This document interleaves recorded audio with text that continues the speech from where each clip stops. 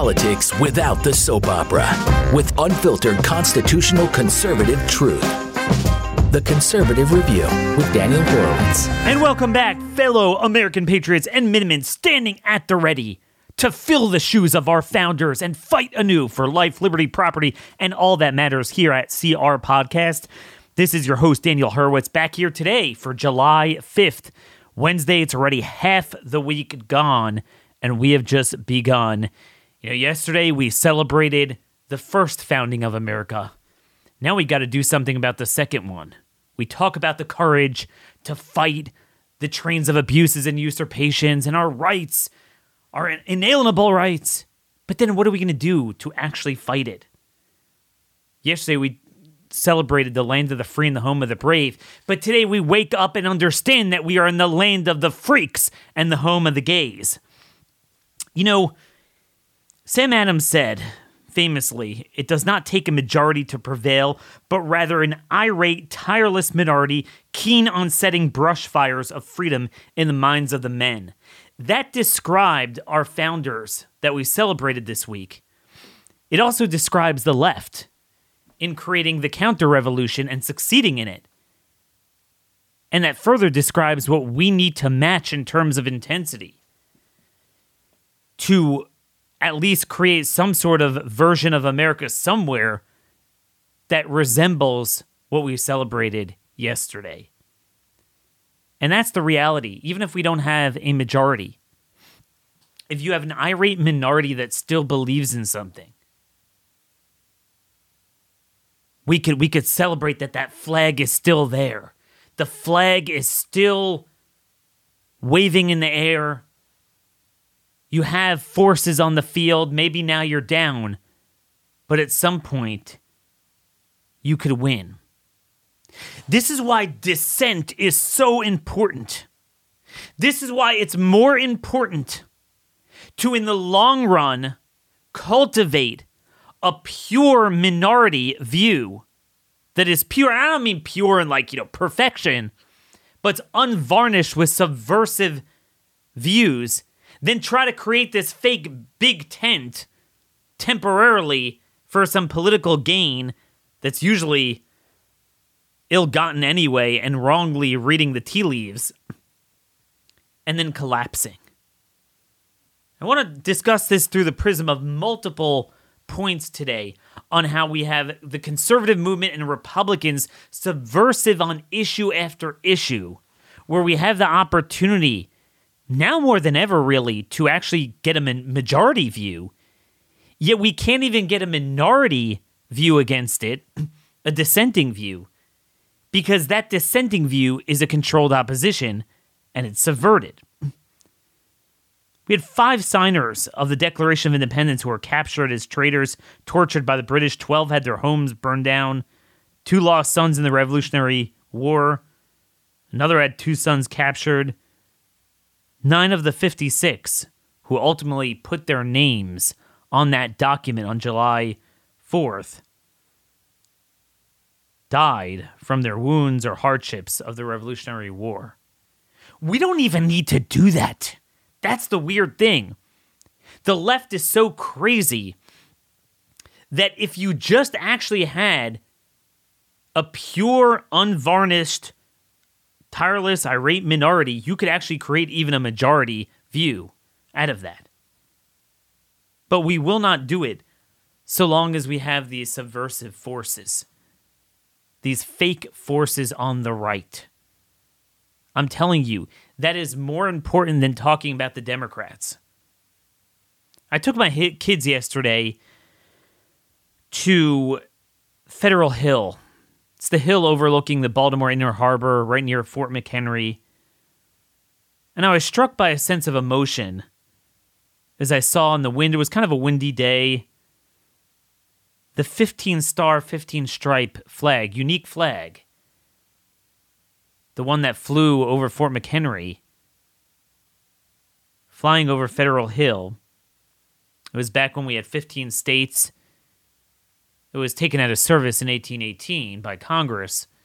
But that flag represented the resilience That was literally the Star-Spangled Banner, was that flag. It was the 15-star and 15-stripe flag that reaffirmed 1776, because 1776 could have been undone easily. We were a pretty weak country, bankrupt, didn't have much of a military. Great Britain could have overrun us. So in many respects, it's very apropos on July 4th to commemorate the War of 1812. And I was struck with a sense of emotion looking at that flag, those 15 stars and stripes, the Star-Spangled Banner, and what it represents, the values of both the constitutional values and biblical values on which the country was built. The resilience of a tireless, irate minority. The resilience in the face of the revolution, the War of 1812, that gifted us, bequeathed to us, the greatest nation ever. But then, you zoom out a little bit, and I posted the picture on my Twitter account. You could see the broader skyline of the Baltimore downtown, which is actually not that remarkable for a major city. But you won't be able to see it in the picture, although you could smell the marijuana everywhere there. But behind all those big buildings, you have 30 people shot at one block party in Baltimore a couple days ago. The endless debauchery, crime, the marijuana everywhere, the rainbow flags everywhere, the anarcho-tyranny, a city that shut people down like many of these major cities. How even the invasion from the mightiest external naval power could not subvert us. That flag was still there. Gave proof through the night that our flag was still there. But our flag is not still there as it relates to what we've done to ourselves internally. And Baltimore is a great paradigm for that, this anarcho-tyranny. It's also kind of through the vision we see just internationally, with France burning as the Islamic immigrants that they let in are just owning the place. The police are just crushed. They could do whatever they want. And you juxtapose that to pictures of the police in the Netherlands brutally putting down the much more peaceful farmer protest. And boy, when those police want to muscle you into submission, they really seem to be able to do it and conjure up that will that they're lacking when it comes to the real bad guys in France. And that anarcho-tyranny is what we're fighting. So I want to start off with just the first part of this, the homosexual agenda. As you well know, I believe that it's not just a rainbow flag, but it's what it represents. In actuality, it's subverted what the Star-Spangled Banner represents. The debauchery.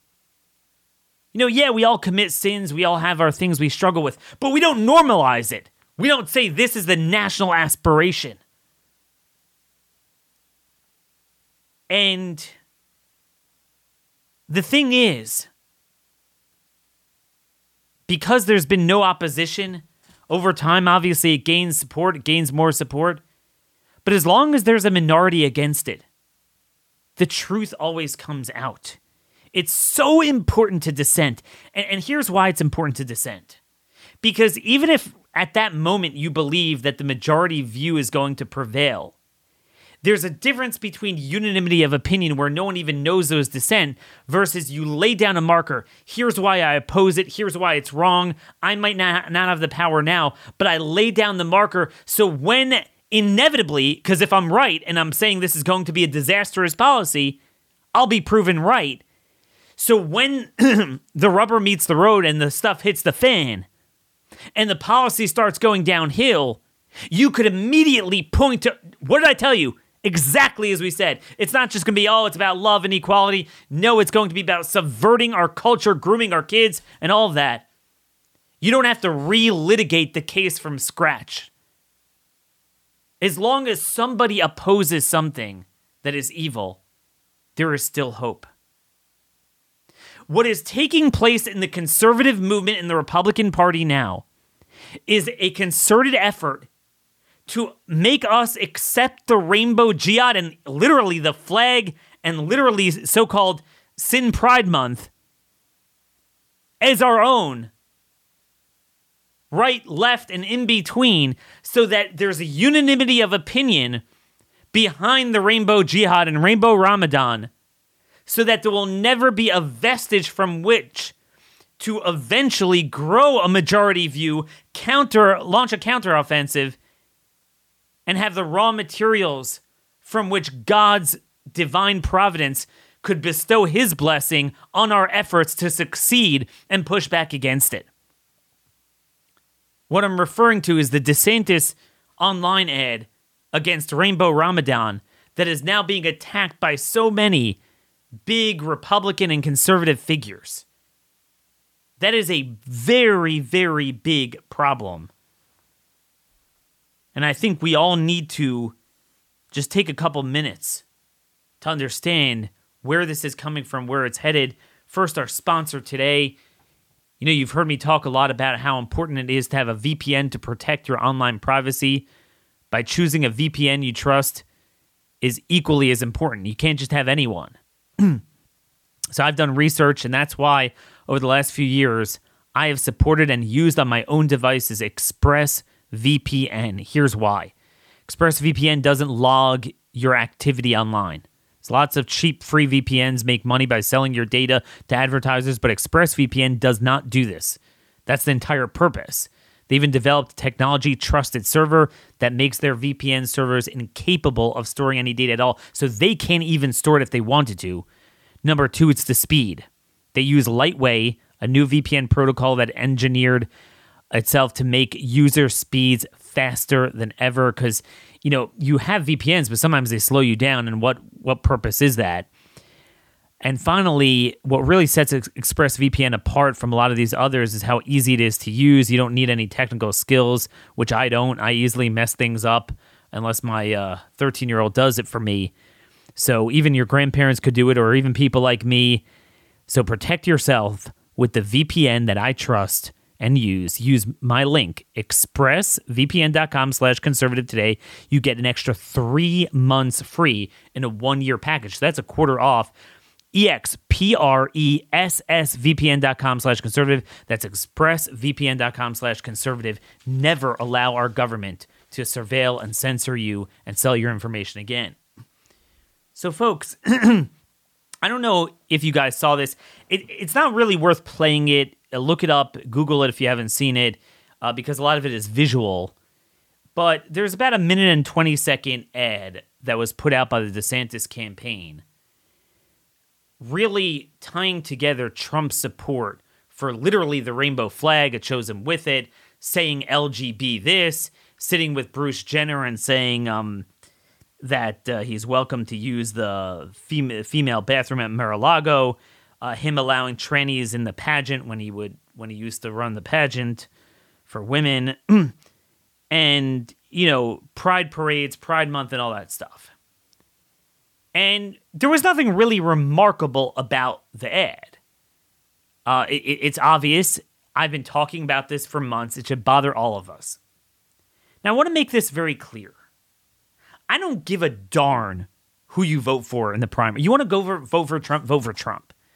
As I've said many times, the presidential election in itself is not really even that important.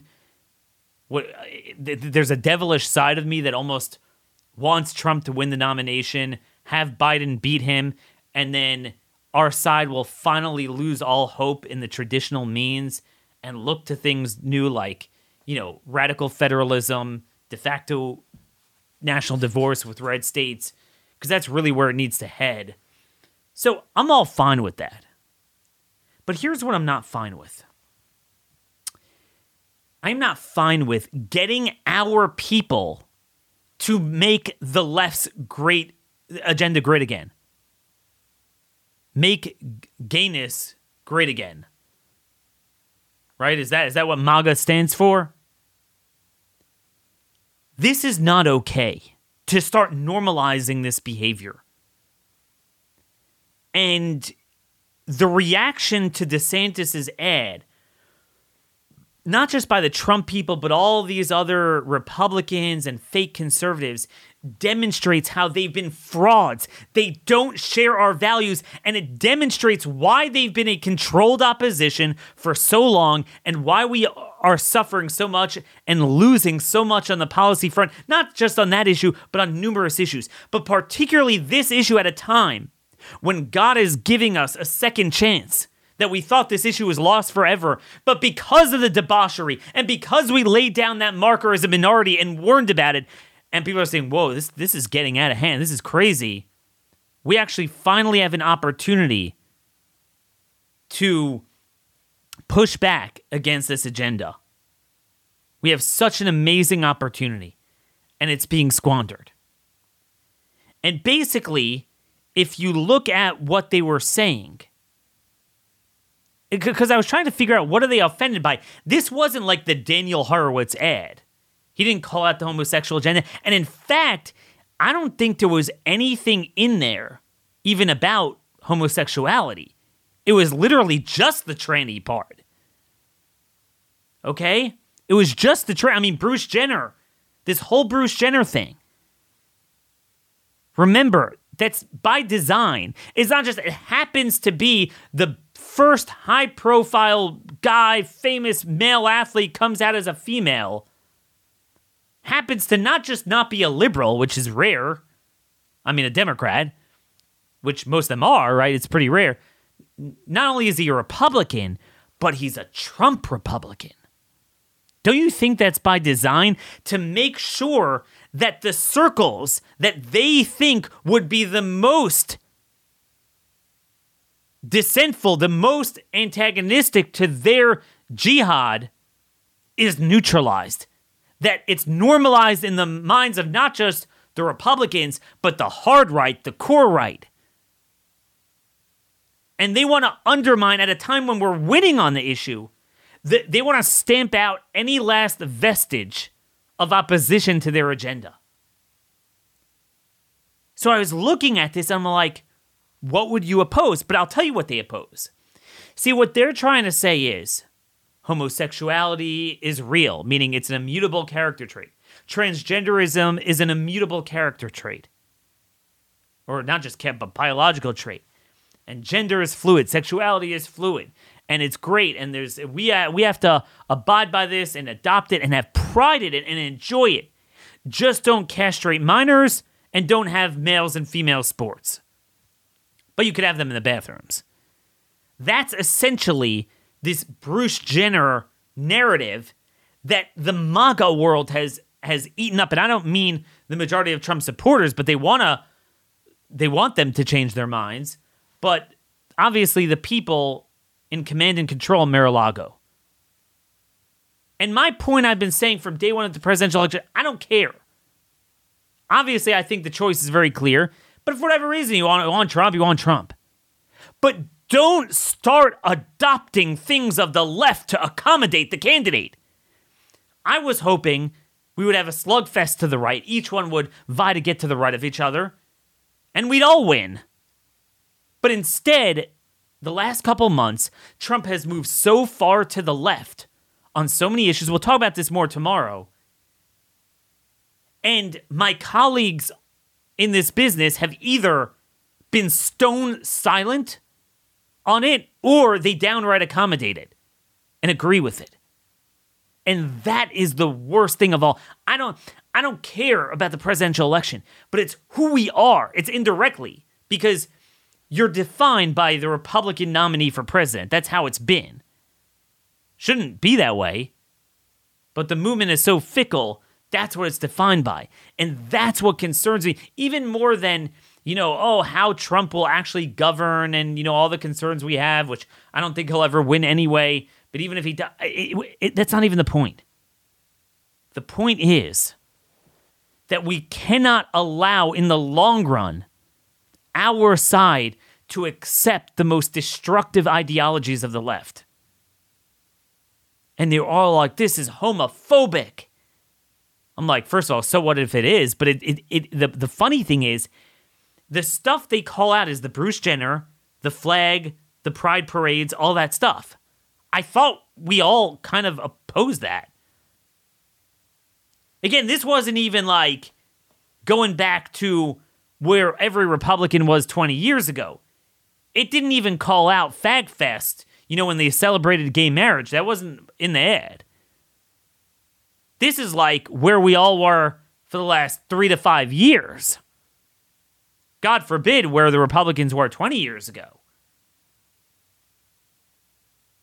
I mean, I guess they support it as long as you don't have nude twerking or something.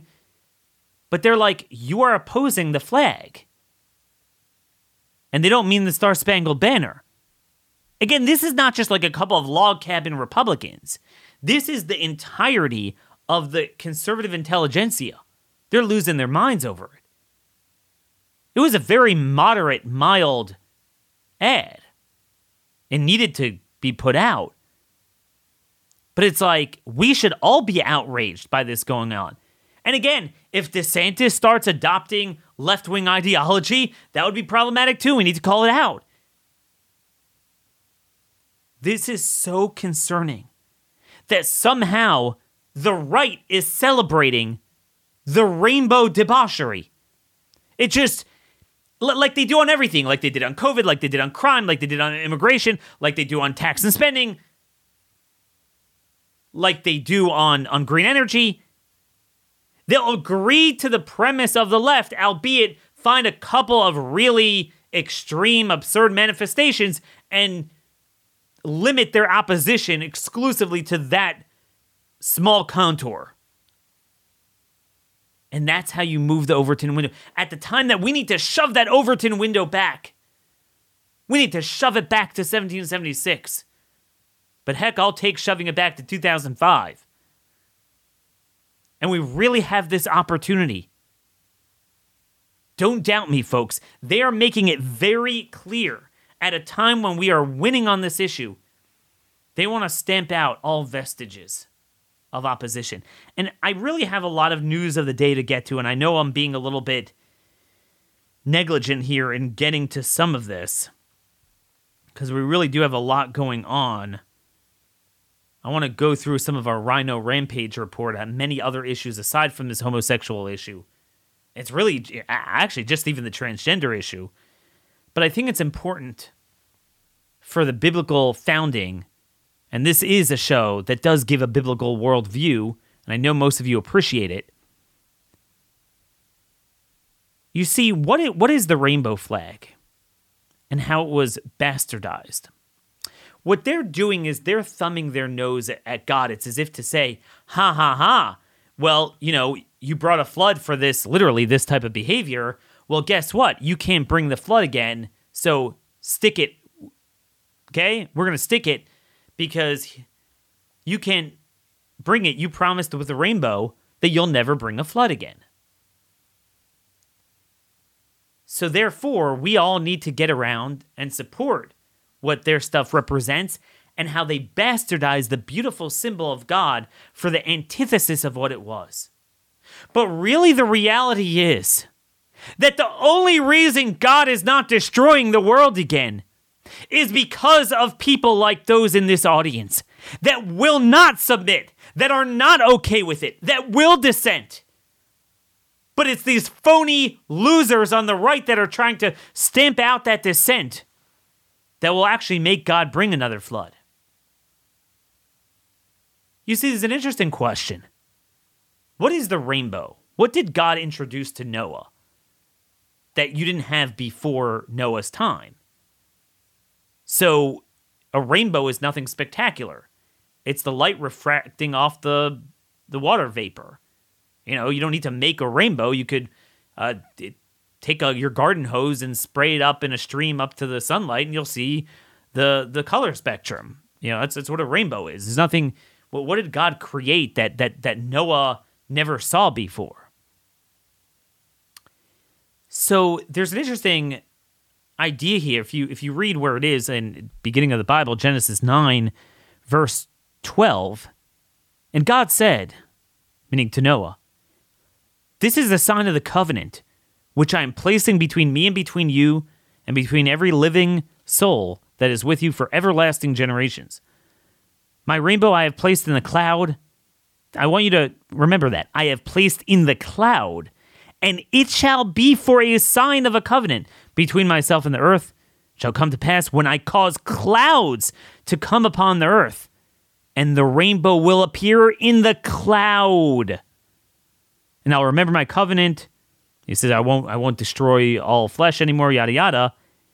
And then it says it again, verse 16. And the rainbow shall be in the cloud, and I will see it to remember the everlasting covenant.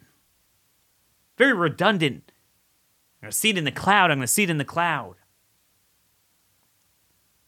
And what I believe it's saying is, you see, prior to Noah's time, the clouds were so thick and impervious, you couldn't see the light, the spectrum of colors refracting through from the sunlight, because the clouds were so impervious. They were so dark and gloomy.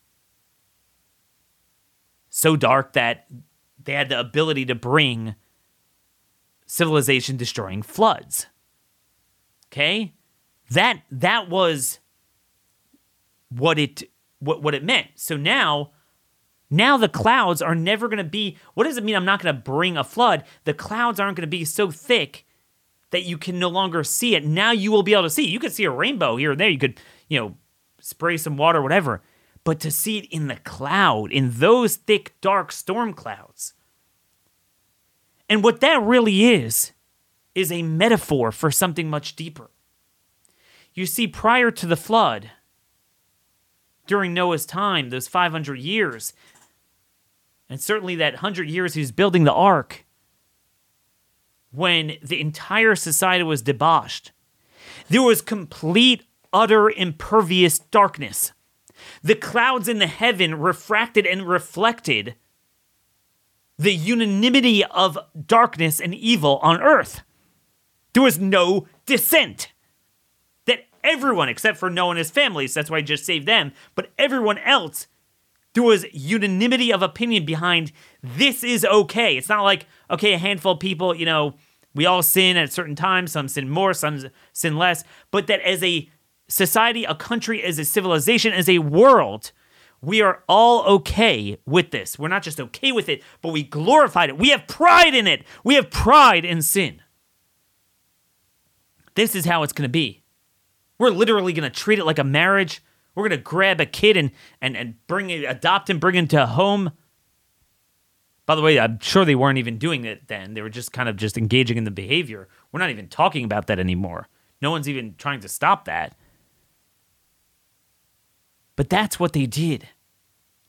It reflected unanimity of opinion. That there was no light. There was no righteousness. There was no truth refracting through those clouds, through the heaven, because it was a reflection of what was going on down earth. And that's why you couldn't see the rainbow. But now God is saying, no, I'm not going to bring another flood. Now, by the way, there's punishment all the time brought for their behavior, but it's just that the entire earth won't be destroyed. Why not? How could God ever guarantee that? How could God guarantee that, hey, I have a responsibility? What is it? God had like a panic attack or lost control of his anger?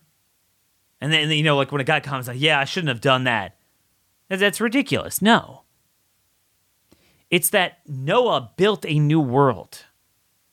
And God was confident that there will never be a circumstance that will arise again where evil will spread like a cancer to the point where there is no living dissent against it. It's not that there won't be debauchery and evil. There will be. And there will be times there will even be a majority of opinion. But there will always be an Abraham. There will always be truth. There will be light in that darkness. You look at the darkest times of history, the Holocaust, more recently, most people went along with it in Germany and Eastern Europe. But there were notorious, notable, substantial minorities dissenting, and saved people however small they were in numbers, but they were always there. We will not submit. We are not okay with this. That is that light that could penetrate the storm clouds. And that's what God is saying. The rainbow shall be in the cloud. Because it's not going to be quite as thick as it was, because it's not going to be all dark. And I will see it. And I will remember the everlasting covenant. I will see the fact that it's not all of you. That there is some semblance of sanity, of righteousness, of truth in this world. That based on that, I will no longer destroy the world again. That God could confidently say that there will never be a time. You could have the debauchery get as bad as it did pre-flood, maybe even worse. But there won't be unanimity of opinion that it is okay.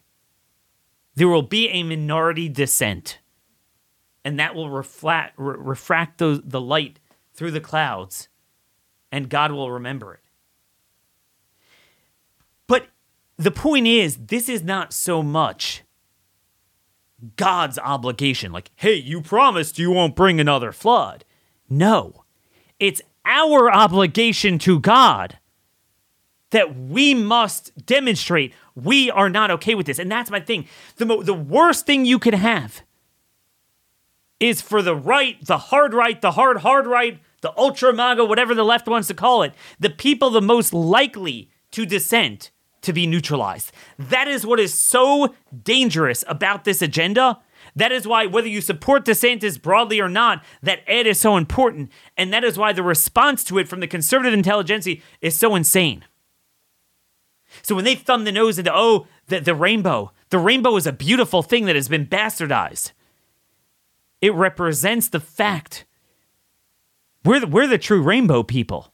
That there are still people that are not okay with normalizing what we know is wrong.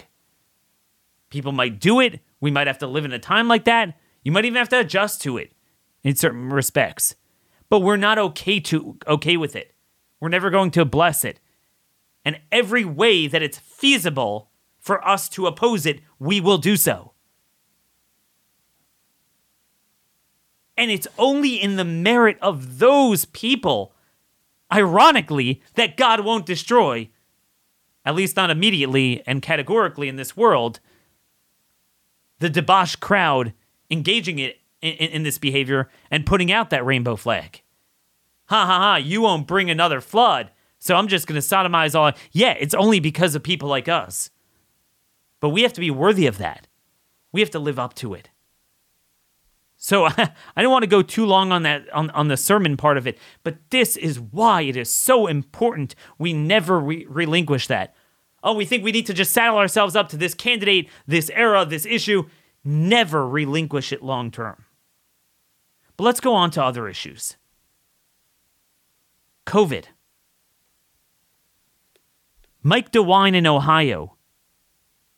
He has a line item veto. He vetoed a portion of the budget that allows college students to opt out of vaccine requirements. In his veto message, DeWine wrote that university and college dormitories and student housing are congregate settings where it makes this policy all the more important. This item is overly broad and may compromise the overall health and safety of students, resident staff, and faculty at the institution. How in the world could it do that if everyone else is vaccinated? I don't understand. Wouldn't that only affect the people who don't want the vaccine? Again, we're talking about all vaccines here. And this brings me to the broader point. How is it that 2.5 years into this COVID genocide, we don't even have a minority dissent among Republicans to the vaccine culture, the legal framework of warp speed, for even continuing to fund the COVID shots and authorize them, much less the new ones we talked about last week with Dr. Meryl Nass. There's a weird thing going on, if you've noticed this. So Republicans have had more, just like the homosexual agenda, we've had more tailwinds at our back to fighting vaccination, mass vaccination, than ever before. The House Judiciary Committee came up with a report showing how CISA, that's the DHS spy agency, literally created these NGOs and these private not-for-profits to work with social media companies to censor us. And then you have, on July 4th, the big news, this Louisiana judge, federal judge, Daughtry, putting a categorical injunction on the federal government encouraging, pressuring, inducing in any manner to remove, delete, suppress, or reduce any content containing free speech, that they can never work.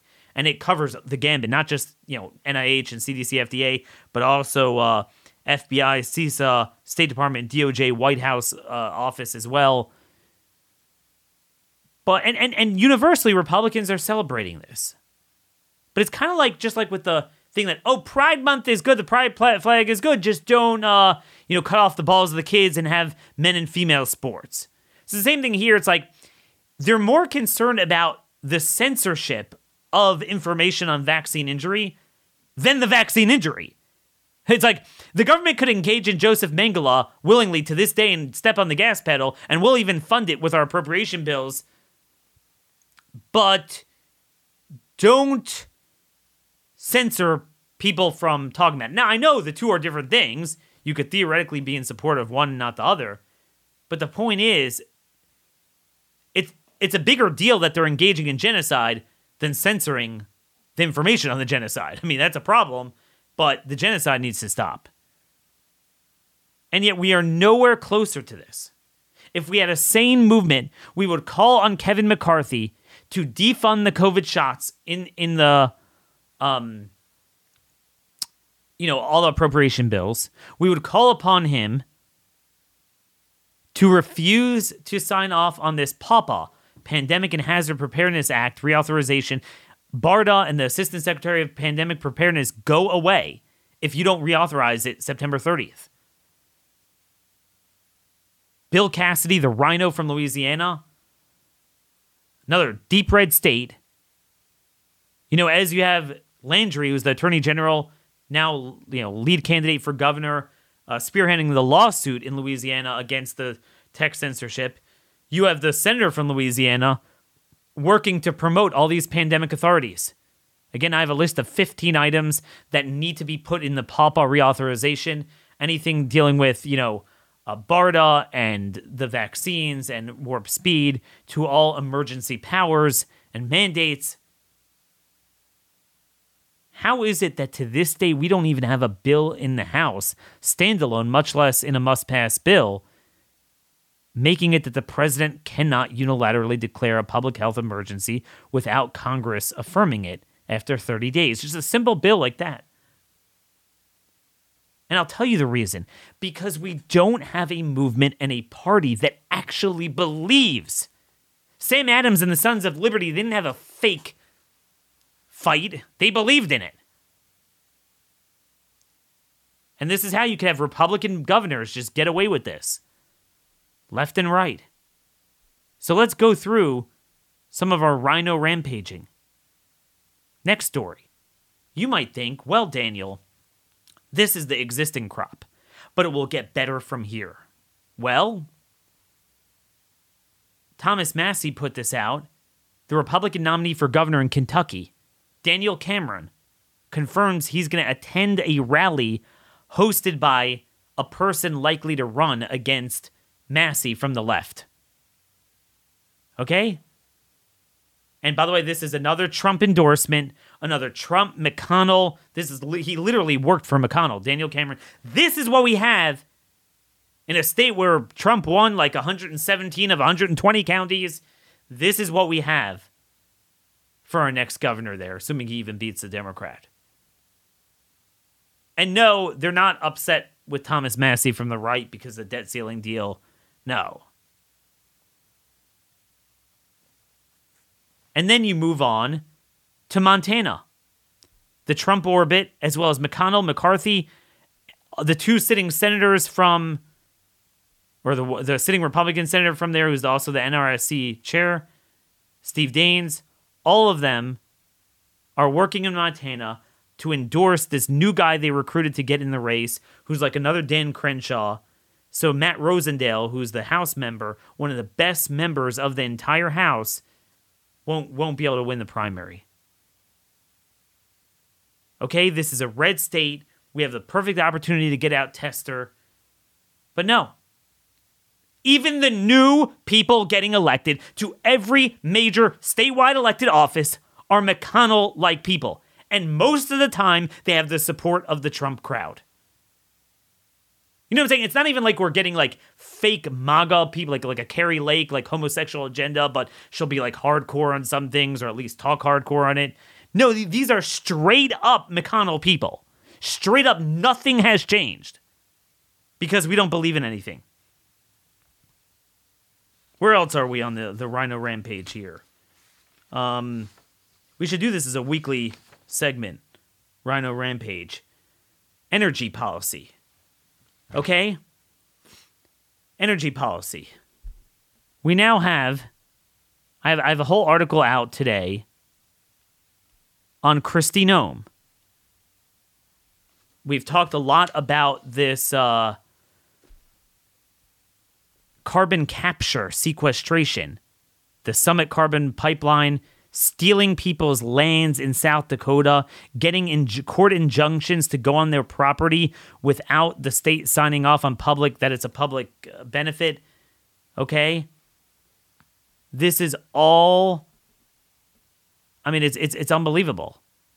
This is all happening because Kristi Noem and all of her donors and staff are literally part of Carbon Summit. She refused to support the bill in the last session. And now, by the way, there's a rally. If those of you in South Dakota, Pierre, South Dakota, on Thursday, the Freedom Caucus is having a rally calling on Kristi Noem to convene a special session. She has the authority, obviously, to do so, and support legislation taking away the Carbon Summit pipeline status as a public carrier. I mean, she talks about, this is the thing, they all talk broadly, oh, it's terrible what the, groomers are doing, it's terrible with the Green New Deal, but then when you look carefully, they support 90% of it. The carbon capture and the electric vehicles and the wind and the solar, it's all happening in the red states. And now they're grabbing land to do it. Jared Bosley, the guy I had on my show from Northeast South Dakota, I mean, he has a restraining order against him. They're coming with the sheriff's deputies on their property to make sure they don't harm the Carbon Summit contractors. And she's like, this is out of my hands. There's nothing I can do. What are you talking about? Do you know that she could convene a session and she could introduce legislation? Do you know that in South Dakota, a legislature, will say, Representative John Doe introduced this bill. In there, if it's a governor's bill, it will say on behalf of Governor Kristi Noem's office. Do you know how I know that? Now, it's true all the time, but there is, everyone's like, oh, Kristi Noem opposed lockdowns. Look it up. South Dakota, House Bill 1297. Now you have to write in the year 2020 because it's not this term. March 30th. It was a lockdown bill to grant the Secretary of Health authority to declare an emergency, introduced by Representative Qualm at the request of the office of the governor. So, Kristi, do you have that much alacrity, as much alacrity to stand with landowners as you did to push lockdowns and then later deny it? And take credit for something you didn't do. Thankfully, by the way, the legislature, the House, voted it down. On 2 occasions, by the way. This is what we have as the big, most conservative governors we have. That's Kristi Noem. And now we have Governor Mark Gordon in Wyoming pushing carbon capture. Same thing. Wyoming should be a beacon of freedom for energy. Instead, it's promoting the same garbage. And then you move on to this stupid ethanol stuff. The EPA set a final rule for the next year. They propose requiring refiners to blend 20.94 billion gallons of renewable fuel this year, up from 20.63 last year. Would gradually rise to 22.33 billion by 2025. They're called RVOs, Renewable Volume Obligation. Let me put that in plain English. Like a bunch of communists requiring oil refineries to blend in X number of crap into the supply to make sure we raise the cost of food and fuel by overutilizing corn and diluting the fuel economy of our fuel. It's unbelievable. And then if they don't do it, they have to pay credits. So I saw this from Congressional Quarterly. I couldn't believe it. This was the Biden EPA.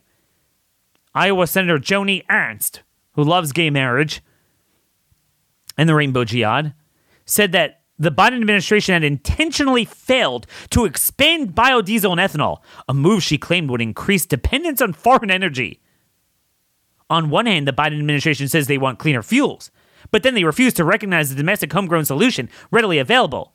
Iowa farmers and biofuel producers simply need the green light to charge forward. Wait, what? This is the COVID mandate. This is the vaccine mandate of energy. What do you mean they need the green light? So she's bothered by the fact that the Biden admin is not going far enough on ethanol. But I got news for you. They could do what the hell they want. They could blend as much ethanol as they want. And by the way, it's built on top of 20 years of subsidies, tariffs, and most importantly, mandates. So even if you had no mandates now, but still they're in business because they would have never gotten off the ground with it. But that's not enough for her. Imagine if I say Pfizer could produce whatever they want, they could distribute whatever they want, just don't mandate it. And you're like, how dare you not green light Pfizer? What do you mean green light? You could do what you want. Don't force us to blend it in. If we don't want ethanol, we should have the choice not to freaking have it. Do you understand that? They think that Biden is not fascist enough on ethanol. Issue after issue. Do you want me to go on? Pennsylvania, GOP. So, they had the governorship there for a while. For the first time in decades, they won the state house. So the last thing stopping a Democrat trifecta in Pennsylvania is the GOP control the Senate. Yet, not only did they not clamp down on crime, they passed a bill to reduce the number of people on probation and in jail by limiting the length of probation and preventing people from being sent back to jail for minor violations. We've talked about this for years. The worst human beings are the ones that continuously reoffend, and we don't enforce parole on them. The bill passed 45-4. Almost every Republican voted for it.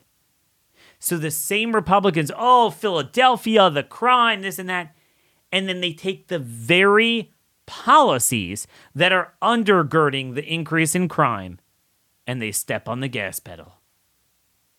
As I keep saying, to this day, there is almost no Republican legislature or whatever that is that's doing anything about crime. They all say it's a problem. Oh, fund the police. The police are not the main issue. I'm very upset with the police in general. The issue now is just the de-incarceration agenda.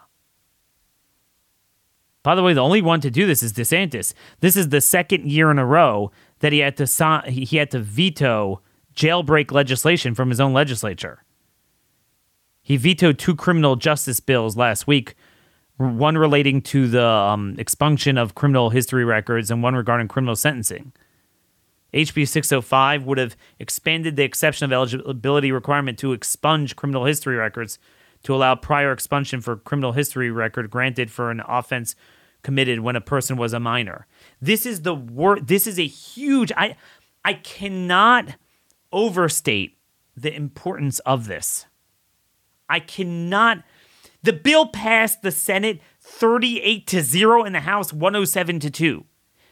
They're all like, oh, minor infractions. When most of the crime is juveniles now. Violent crime.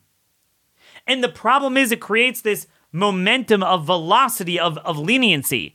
Because what happens is the worst people in the world are already killing people before they're 18.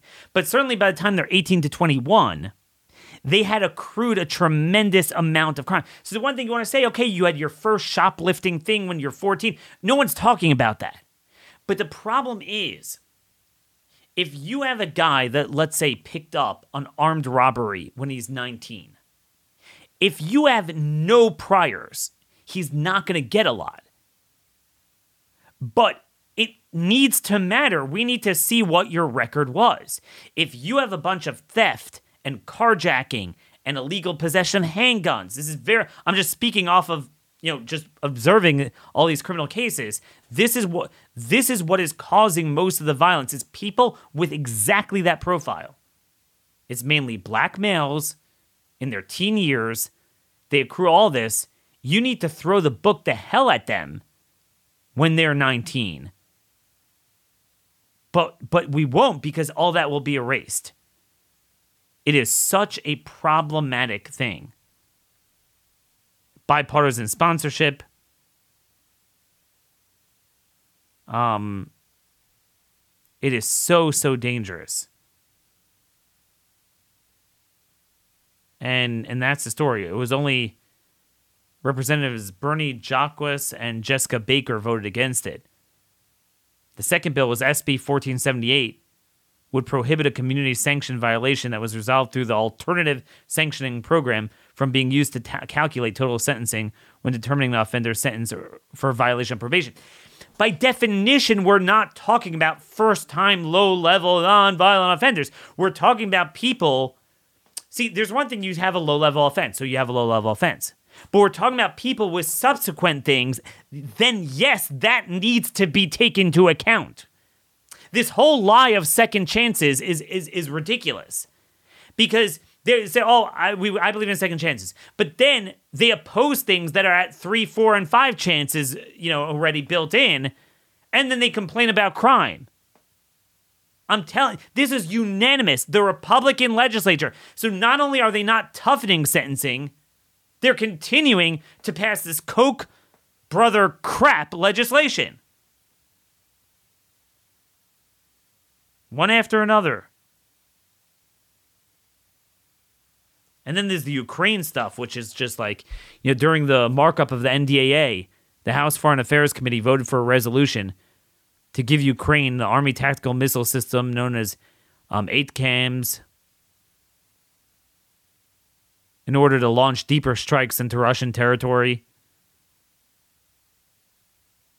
At the HASC markup of the NDAA 2 weeks ago, amendment from Getz to eliminate the post of DoD Chief Diversity Officer was approved 30-29, with Ohio Republican Michael Turner joining 28 Democrats to oppose it. He's on the Intel Committee, but worse, Turner joined with Bacon to get enough votes to kill an amendment to block funding for DEI training initiatives. And the same duo sided with the Dems to block an amendment offered by Representative Mark Alford to block funding for the Deputy Inspector General for Diversity and Inclusion and Extremism in the military.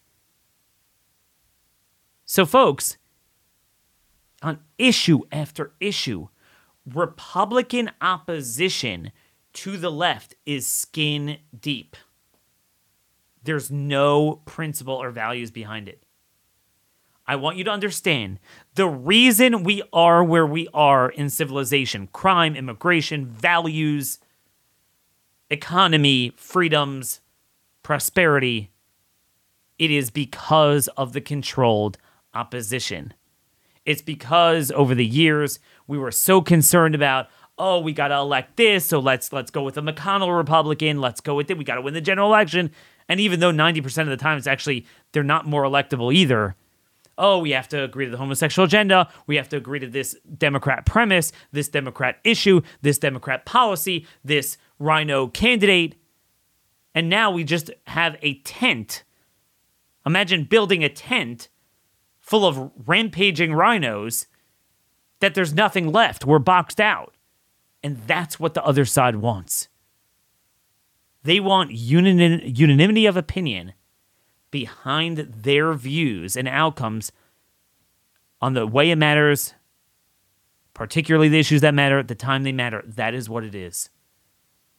So, folks, this is our post-July 4th show. Where is the spirit of Sam Adams? I don't care win the presidential election, not, but don't have our supposed side stand for this stuff. Green energy is never okay. Jailbreak is never okay. Ukraine is never okay. And no, the homosexual and transgender stuff is not okay either. And that's just the way it is. Folks, if you disagree or agree or want to add or subtract, Daniel Horowitz at startmail.com is the email. Till tomorrow, God bless y'all. And thank you for listening.